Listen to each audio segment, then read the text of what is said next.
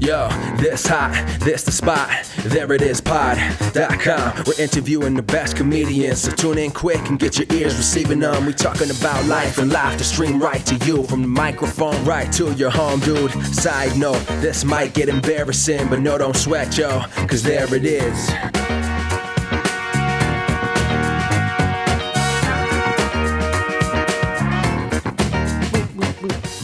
Welcome to the There It Is podcast, a comedy podcast for creators of any variety. I'm your host, Jason Farr. Let's do this. For all of you first-time or returning listeners, thank you so much for tuning in. I do appreciate it. Oh gosh, we have some sad news in the comedy world. IO West is closing its doors this week. Apparently the business wasn't doing so well, so they couldn't stay open any longer, and that is very sad. A lot of great people and great performers are at the IO West and have come out of the IO West. I have a great deal of respect for them all, so it's just sad to see them losing that stage, but I hope they don't lose their community and can continue on in some way. The legendary Beer Shark Mice team is performing the final IO West show, so much love and respect to them all. I have an amazing guest today. Her name is Keisha Zoller, an actress, writer, and comedian who works at Comedy Central's The Opposition with Jordan Klepper, a great show. She and I have a fantastic discussion about political comedy and art, and she has an incredible insight on producing video projects. You can learn a lot from this discussion, so let's get right to it. Here's my chat with Keisha Zoller. So you're currently working at The Opposition as a writer. Yes. You've done a ton of things, though. Prior to that, where did you get your start in comedy? I think I got my start in comedy by not wanting to cry anymore. I went to the Actor Studio drama school where I spent too many years being an actor who cried, and I graduated and wanted to do comedy.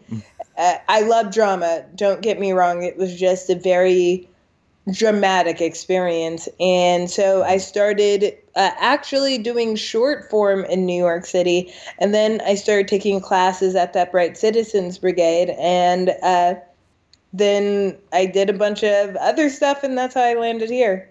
Oh, okay. That's awesome. When you say crying, was that on stage or off stage or both? Both. Okay. And so, like, bringing some humor was definitely the way to go about it. When did you get your start at UCB? Like, when did you start performing there? Probably around 2009-ish, 2010. Yeah. Okay. I started with Doppelganger, Sashir Zameda, Nicole Byer, and me. And, we just started performing a whole bunch. And it was a delight, so I just kept doing it and doing it and doing it. Yeah, and that's great company to be in, obviously. Yeah, they're fantastic. So, because you're around in the scene here, especially at UCB, you're making a lot of great connections, and you're doing all this work. You've acted in several things. But I'm an actor, trained actor. Yeah, and you've been in Divorce, the show on HBO with Sarah Jessica Parker, and various things. I've been around. I'm a hustler. Yeah, that's what you need in this city, especially in entertainment. Well, in any industry here. Now, I know that you did the Magnet podcast. Did you have any time there at the Magnet Theater? No, I performed on shows, and I knew Megan Gray or Megan for a while, and just been around a little bit, but I didn't really perform much regularly there. No matter how much I love the space, I think the Magnet has a really beautiful space. Yeah, I love that stage. It's a great stage. Yeah, such a good spot, and has a cozy atmosphere. Yeah, I love performing, especially characters or things like that. It Yeah. feels really nice. Yeah. Yeah. What would you say is your approach to comedy? Um, that's so interesting. I was like, how do I approach it? For me, it goes down to a feeling. Mhm. Like I'm all about like how do I feel about what I'm talking about, Mhm. and trying to like remind myself that I have opinions and that I think a lot of things are messed up in the world, Mhm. and to bring my full experience unabashedly to the things that annoy or outrage me. And I think that's why like I've always been drawn towards satire or uh, uh, comedy news or things of that nature, because I just get really frustrated at the world, and comedy is a coping mechanism for me. That or burning it down. I can't decide day to day. Now, I mentioned that you're on the Magnet podcast. I listened to that interview and really enjoyed the entire discussion. You said a lot of things I really appreciated, so I know that this is going to be a really great discussion because of it.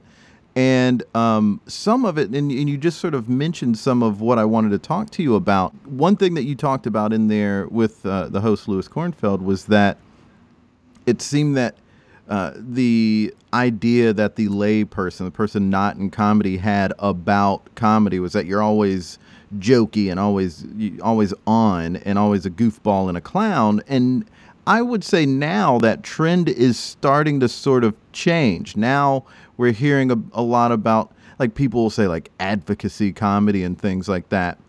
And I wonder if that's in large part because of the political comedy shows, but there's this also an idea from even some people in the comedy community that comedy should be about speaking truth to power, which is, obviously very different than the sort of be a clown just for my amusement sort of approach that people thought was comedy was all about. So given that you're working at a political comedy show, how do you view your role as a comedian? Well, first of all, I've had to come to terms with my comedic voice, I guess. Hmm. When I first started out in comedy, I've always admired people who were just like, "Grah, I can do a thing, be a clown, and I'm getting laugh, laugh, laugh, joke, joke, joke." Hmm. But I've always been, I guess my comedic self and my comedic brain is differently, that I've always been more politically inclined. And so, first off, I feel like about 3 years ago, I had to like come out to myself as a political comedian. Hmm. And that was a struggle. That some of my best humor is from that part of me. So, and I really think that there's room for all kinds of comedy. I Yeah. just had to get in line with my comedic voice, which is very specific. I believe everyone has a comedic voice. And sometimes I think you can refine it so you can do everything. However, I do think a lot of times we just have natural lanes we go down, Right. and we have to like anything else. I always equate it to like going through puberty, and like you look at your body and you go, hey, why isn't my body doing what my friend Julie's is doing or my friend Chris's? Damn, I wish my body was like theirs. And at a certain point you're like, screw all of it, this is the body I have, and you have to march forward. Right. So how do I view my voice within that? I really see my voice as like pointing to the things that it's easy to miss, that like a lot of times we get numb to the oppressive forces, or it's hard to see the weaving of the powers that be and how they manipulate society. Also, just like creating space for different voices. Like part of it is I've produced a bunch of shows, I've been on a bunch of shows, and for me, the things I enjoy the most are the ones that are a greater reflection of the world I live in. So, it, like, I guess my duty feels like it's to reflect the world as I see it. And I think a lot of comedy's holes comedy hasn't been as open to a multitude of voices. So you've seen one lane of comedy, which is fine. It definitely deserves to exist, but there's more lanes out there. And I think by offering more lanes, you're seeing advocacy comedy, you're seeing socio-political comedy, you're seeing people really expand like what dance comedy is. Like, you're seeing different comedic art forms because you're including more voices. And I'd be lying to say that I'm not like 100% pro-diversity on that tip, mainly because I get bored at a lot of comedy.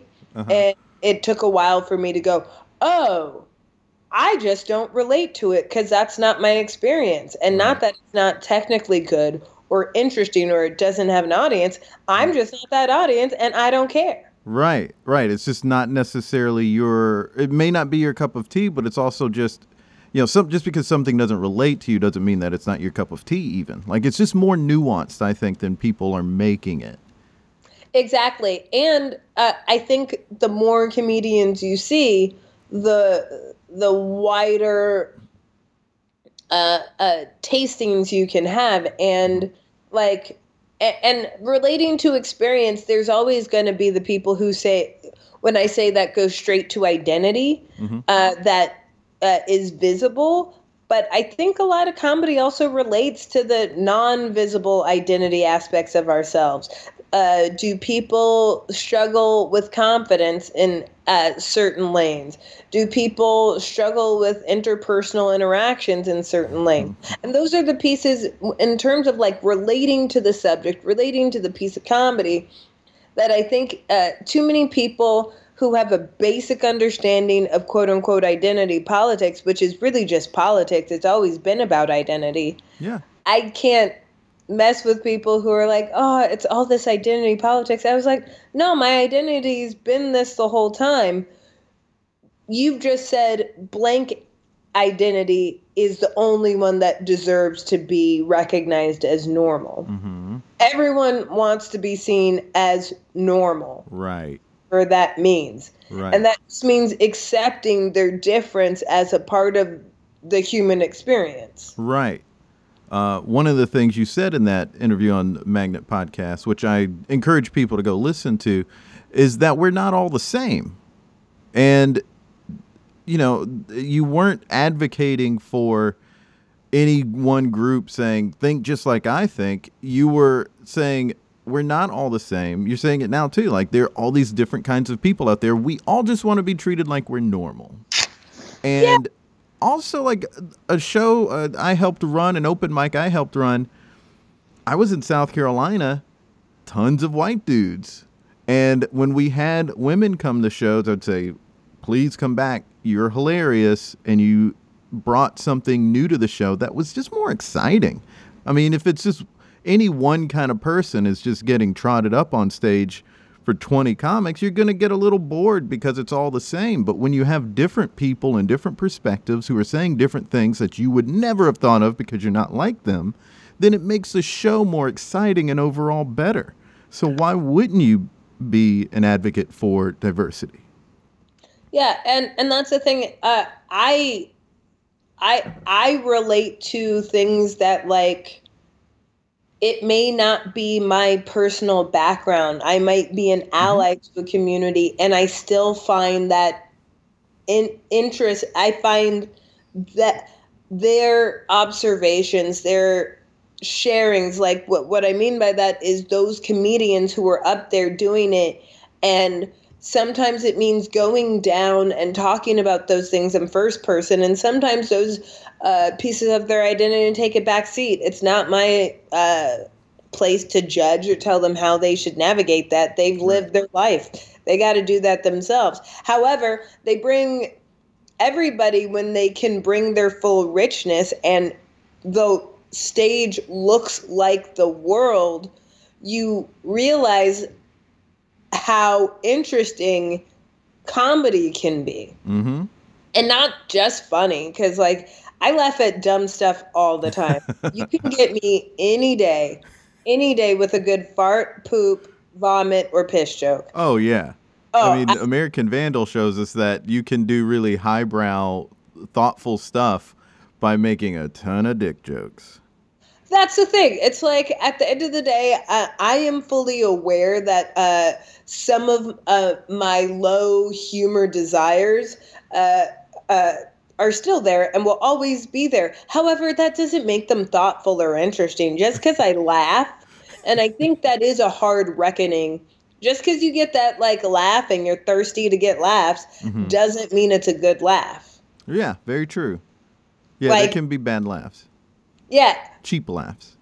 cheap laughs. We laugh because we're nervous, we're scared. We like so. I mean, and I like those interesting laughs. Yeah.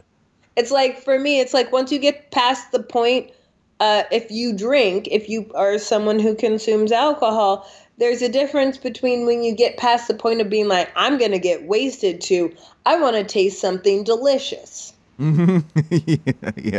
Yeah. And I guess for me, I'm at the point I was like, I want to get something delicious delivered to me comedically, and everything else. I don't need that fast food right now. I'm trying to go on a haha cleanse. Yeah.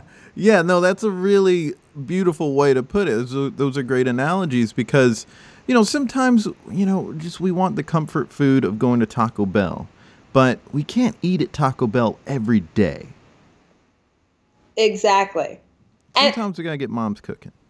Exactly. And when you think about it that way, you realize there's enough space for everybody. Yeah. Yeah, absolutely. And it's good to have a yin and a yang to it like that because you're getting different stuff. Like if I like pizza, but I would get really bored if I ate it every single day. Throw a burger in there, throw a salad in there, throw some soup in there. I don't care. Like make it good. And I think that's one thing that I want to talk to you about is laziness in people's work where they're just, doing the easy jokes, but also not really putting the work into it being inspired. Like, I don't care if it's a fart joke or satire about the culture we live in or politics right now. I want the work to be inspired. I want it to be well crafted. It doesn't have to have a specific purpose for me. I don't think that being inspired means it has an agenda. And a lot of times an agenda can be too heavy-handed. So to me, it should really just be about inspired work. Do you think that being lazy kind of comes to that sort of point, where it's more about how hard are you working at crafting something and being genuine? Well, I think what's hard is I'm always hesitant to call somebody's piece lazy because I don't know where they are in the process of crafting it. Right. And I don't know. I always like to look at how different artists and different disciplines approach it. Like you have people who are able to beast out well-crafted works of art right away. And then you have other people who, I'm going to use the analogy of like a statue, like someone who whittles down a statue. I'm losing the exact term for it, but whittling a statue. That person, chunk by chunk, piece by piece, brings forth their creative vision, right? Mm-hmm. Now, some people might look at it too early and go, ooh, that's lazy. Yeah. Other people might look at it and go, there's something there. Why don't you chip off a little on that left ear? Nice, right? Right. So I think for me, it's like how we are perceiving people's things. And also, it is that thing of like, for me, lazy feels like, are you getting the cheap laugh, Right. meaning like you're getting the laugh that like you know you can get, and you're not tickling that artistic delight that makes you do it, whether that delight is at times painful or hard, but like tickling that artistic piece of yourself that is striving, or you're just doing the thing that feels a little rote and routine. Mm-hmm. Very good distinctions there.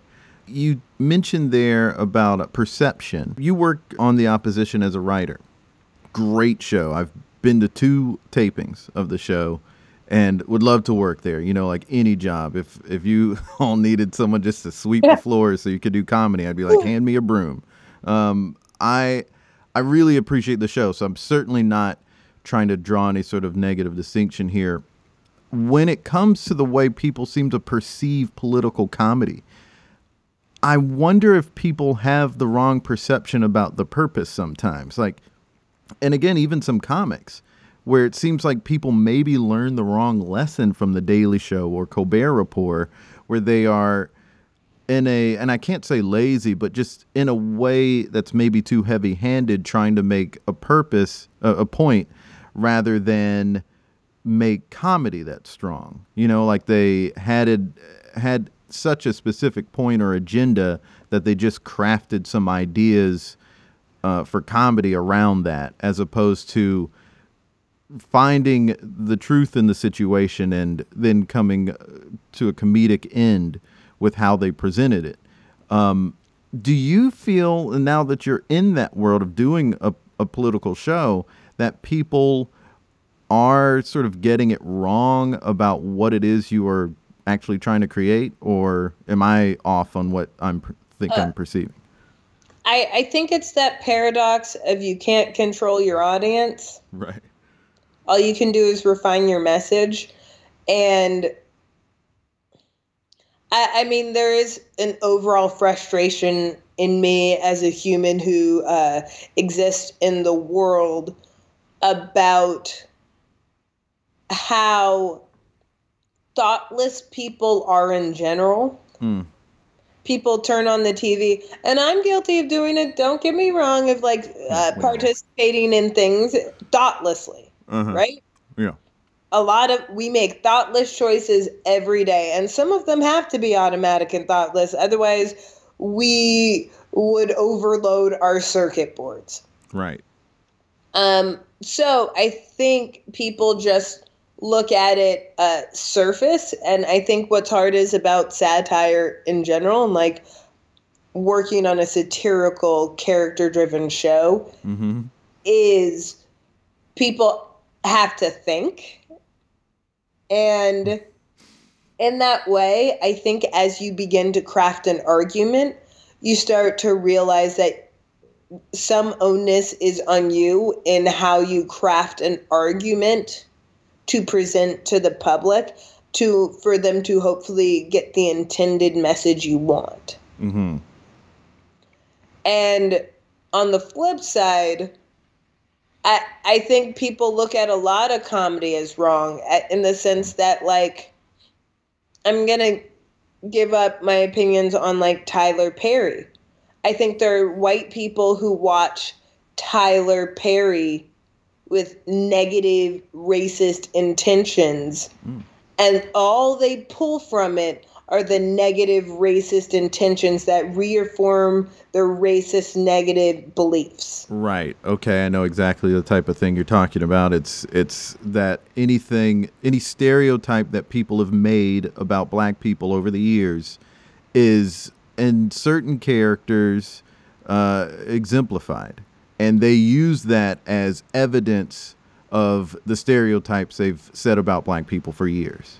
Yes, they go in with their confirmation bias. Right. And I think people strongly just lean on their confirmation bias. And I try to check it so often, right? By surrounding myself with different voices. There are some voices that I struggle because I was like, well, we can't really have an egalitarian, fair, on the level conversation if you at least don't respect the elements of me that make a human. there's a level of pure dehumanization that comes with bigotry. Right.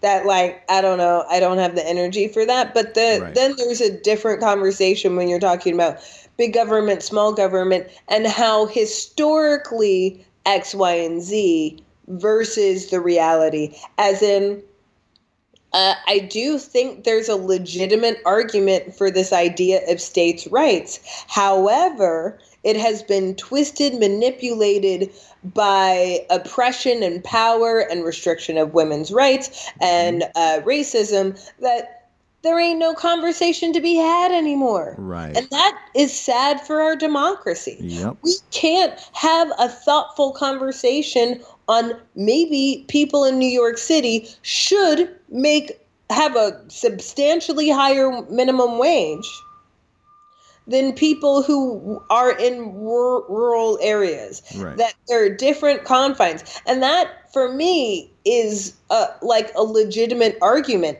that the needs, and even if you were to talk about socialized medicine in this way, you'd need state by state rights. You're going to have different farm injuries versus city injuries. And that's just the way the world is. Yeah. And that's fine. But we can't even have conversations like that. We can't talk about access. We can't talk about infrastructure because it's been dominated by systems of oppression, systems that are literally killing and murdering individuals, that are silencing people, that are taking away their agency. So I get exhausted by it and frustrated because at the end of the day, that's why I'm so for, it's like we have to remember that our language matters and that moving forward isn't a bad thing. It's how we evolve our brain, make our brains bigger, create more connections, because time's going to move on with or without us. I mean, exactly. Yeah. Yeah. And that's one of the things that I think is hard for people to sort of grasp sometimes, because person to person, when you're talking to somebody and they make it about these sort of fringe arguments, you know, like the language that the fringes uses and the games that the people on the fringes play, and those are the only rules of the game that you can go by when there's so much middle ground. That's happening on the level of the politicians and how they engage in discourse. And it's happening on the level of how people just engage in discourse. Yes, and I think part of it is, and whether it's the education system, whether it's we as a society don't value curiosity, we don't value wisdom. I think we've just disconnected about like the purpose of language, the point of language. Like I was talking to somebody, it's like, it's really hard to talk to people that there's a difference between profanity and slurs. Right. I'm down with profanity. I use it all the time. Slurs, ooh, that's when you have to start actually talking about identity, because slurs traffic in them. Right. They traffic in identity. It wouldn't be a slur without it. And there's only malicious intent when there's a slur. There's not always a malicious intent when it's profanity. Exactly. And it's not based on anything that is potentially perceived, right? Being called a bitch is gendered, or using that term is inherently gendered, weak, whatever. Being called a fuck, well, anybody can. Yeah, right. A little kid, that little baby fuck, that adult fuck, that teenage fuck, that fuck in a wheelchair, that fuck 70-year-old, that, like, anybody can be a fuck, right? Black fuck, white fuck, any fuck. Like, that's where it's like the profanity of it, like using it as an insult is still not a slur. Because if it is a slur, it's a slur on character, Right. which is something we have agency over, hopefully. And I think those are the things that, like, I I really wish more people just understood that, like when I was an improv teacher, I still teach improv on occasion, but when people ask me about, can I do this accent? I finally figured out the math of how to communicate what accent you can and can't do effectively. Okay. And what is that? If a country's been colonized, you can't do that accent unless that's your heritage. That's your place. That's your strength. However, if it's a country that colonizes, everybody can do it. And when you think about it, it's like, here's why. Countries that have colonized places have not been robbed or oppressed. They may have a painful history of civil war and but they've ultimately been in a position of power to oppress, belittle, and demean other countries, right? Mm-hmm. You're not exploiting. Mm-hmm. So that's why, if you think about it, countries that have colonized, their general makeup literally could be anybody. Right. Anyone could be French. You could have any descent and be French. Yeah. Yeah. Okay. You could be like Canadians, right? Yeah. They've done some colonization. They've apologized to some of their indigenous people, but they've colonized, right? Yeah. Yeah. British.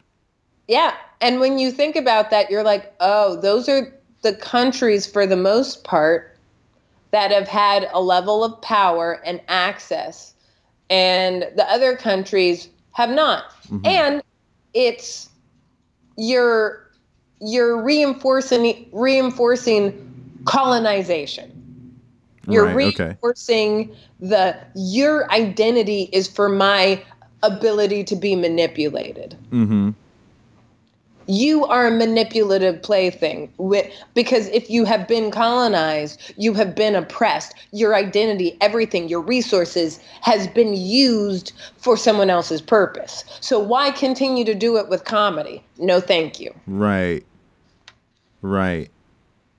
Yeah. Now, I guess the outlier might be doing a Chinese. They have power, but there aren't a lot of, there aren't a lot of non-Chinese Chinese people like in Canada. Yes. Even if they did do a blackface in a sketch this week on their television, which was offensive, but it was obviously offensive when in My Fair Lady when Mickey Rooney was doing that garish characterization. And I would also offer pushback.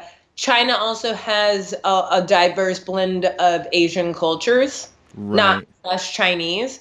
Also, we forget that Hong Kong, and there's various parts of China that have different histories with the West. True, yeah. So I was more meaning like you can find a black Englishman or a black Canadian, but is there a black guy in China with a Chinese accent? Maybe I just don't know because that we'd have to go deep cut. It would. I'd be curious. Here's the thing: nothing would surprise me anymore. We're all so interconnected, possibly. Yeah, it's possible. I have seen an Asian with an Australian accent. I have not seen a black guy with an Australian accent, so I will refrain from doing it. And that's not a cop-out because I can't do an Australian accent.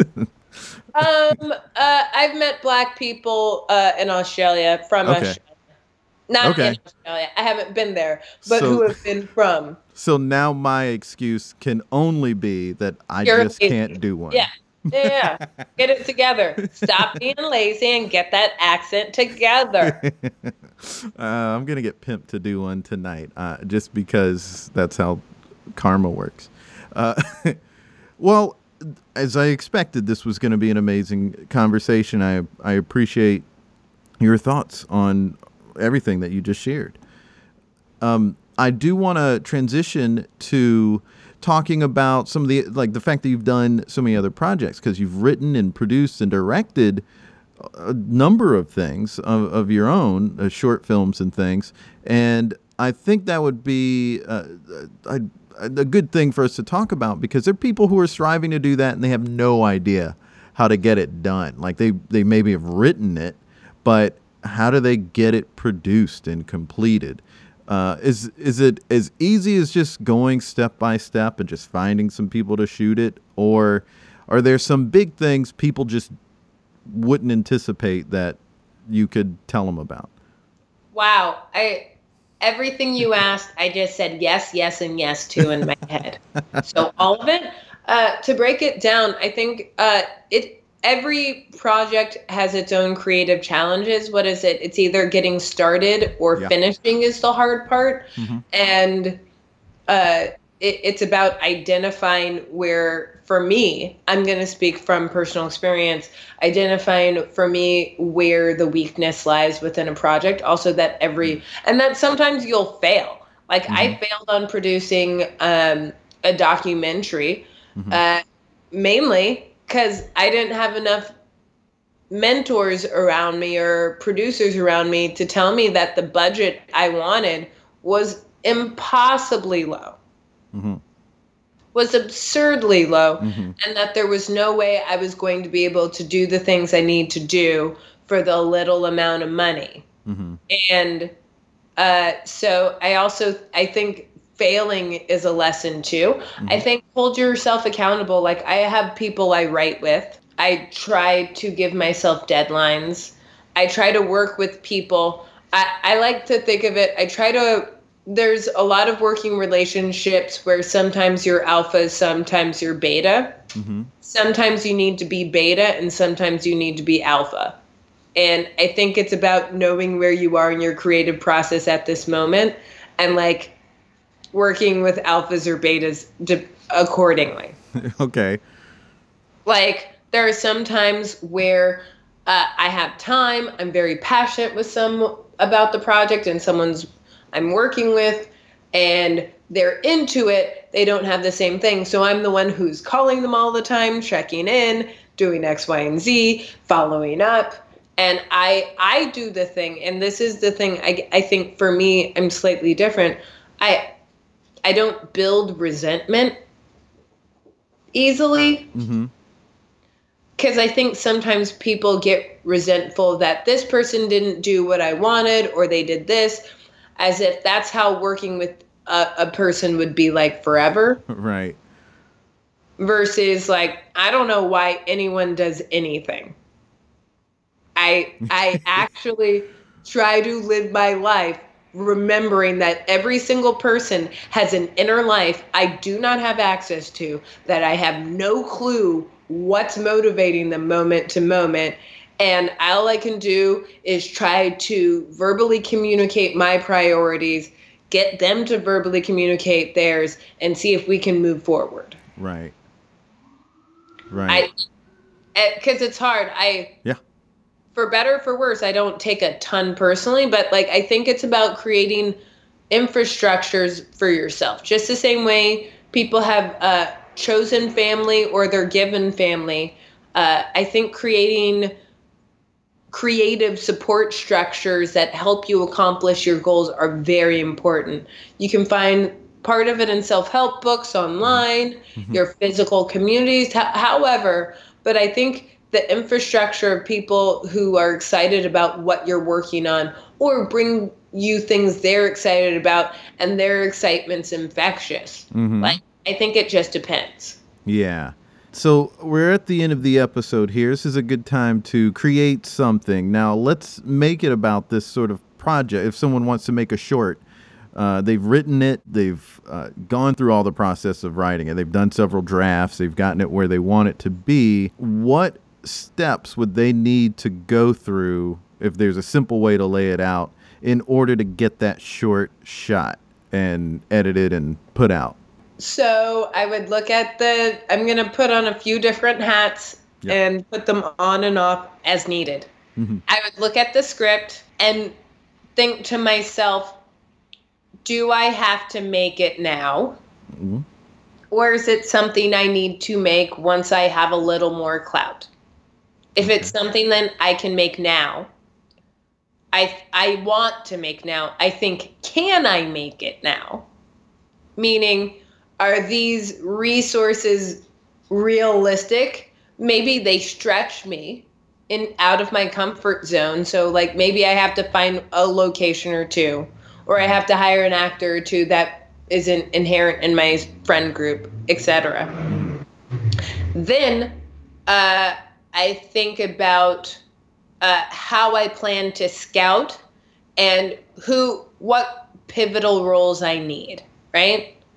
Do I need a producer or do I need a few producers? Do I need an additional writer to help me punch up aspects of it? Do I need to direct, or am I self-directing? I think about the crew, and I really spend time thinking about what would be ideal and then what is realistic. Mm-hmm. And I crunch what is a realistic number for all of those people to be on the what's realistic side. Mm-hmm. And then I add 10 to 20%. Nice. Because everything will cost more. That's right. Just the way. It's kind of like any event. It's like throwing a wedding or a birthday party. It will cost more than you anticipate, just because like there's extras like cabs and picking up equipment, an extra day rental, accident, insurance, getting a bigger actor because they happen to have a break and you have a connection to them. They like the script, so you have to throw them a few extra bucks to make their reps happy, etc. So once I have a budget, assembled a list of people, I start making calls for those people, right? And I start with the organizational people first, and then I start talking to the creative people. And the reason I do it that way is like, I feel like my strong suit isn't as hard in the organizational part, that I have producers, and I've known producers in my life who are way more organized and structured than I am, and they're just pros at it, and it aligns with who they are. And with me, I can do it, but it's always going to be a B+ at best. Versus if you are more of an organizational driven person, you might want to align yourself with creative people first. Right. Okay. And then after that, I would probably have a great meeting where everyone got together and we just like talked through the different things and try to have a cross-departmental meeting with as many people as you can get there. So that everyone can be on the same page about the direction that you and execution you want. Exactly, especially because I assume that in this theoretical universe, this is partially self-funded. So you have to have that discipline and forethought. When it's other people's money, you still have to have that discipline and forethought, but there's the stakes are different. You're more on the line reputationally versus being on the line for money, which means for some people not eating or lights or other things. Right. And then after that, I would say assembling the actors and still making sure you rehearse with them depending. And then I would say shoot the thing. And hopefully by then because you've done all the work of getting those people, you already have the editors picked out. You already have your release strategy, really taking the time to come up with a release strategy that you have to spend as much time on the back end as you do the front end, if not a lot more. That tweaking and getting to that final cut, you have to go through a bunch of fine cuts sometimes to get to that final cut. And then you have to figure out like, what's your strategy? Like, and I would say even before you do any of this, one thing I would say, is there a purpose for you of this movie? If the purpose is just to create something interesting that you want the world to see, that's cool. But if this is your calling card, that's different. If this is so you can get a feature financed, that's different. If this is so you can get into the festival circuit so you can network and engage with a lot of different creatives, that's different. I think it's just setting clear goals, establishing people you want to work with up top, realizing it's going to take a lot more energy to birth this thing and to have a game plan of how you birth the thing and put it out there in the world, and realize that you might get 25% of what you had hoped, or you might get 500%. And that you have zero control over that. You can just increase your odds. There it is. Listen, Keisha Zoller, you're amazing, and I really, really appreciate you sitting down to talk to me about all this. Thank you. I'm happy we could connect. You're great. Oh gosh, you're great. No, I said you're great. Okay, thank you. I will take the compliment. That compliment. May we all get better at taking compliments. Keisha is great. I'm so glad that she was on. I was so thankful to have her. So thank you so much, Keisha. It was a pleasure. She's on an upcoming show. It's called Yes, She Did, Stories About Women You Should Know. It's March 7th at 9 p.m. at Caveat here in New York City. The show is the day before International Women's Day and is part of Women's History Month.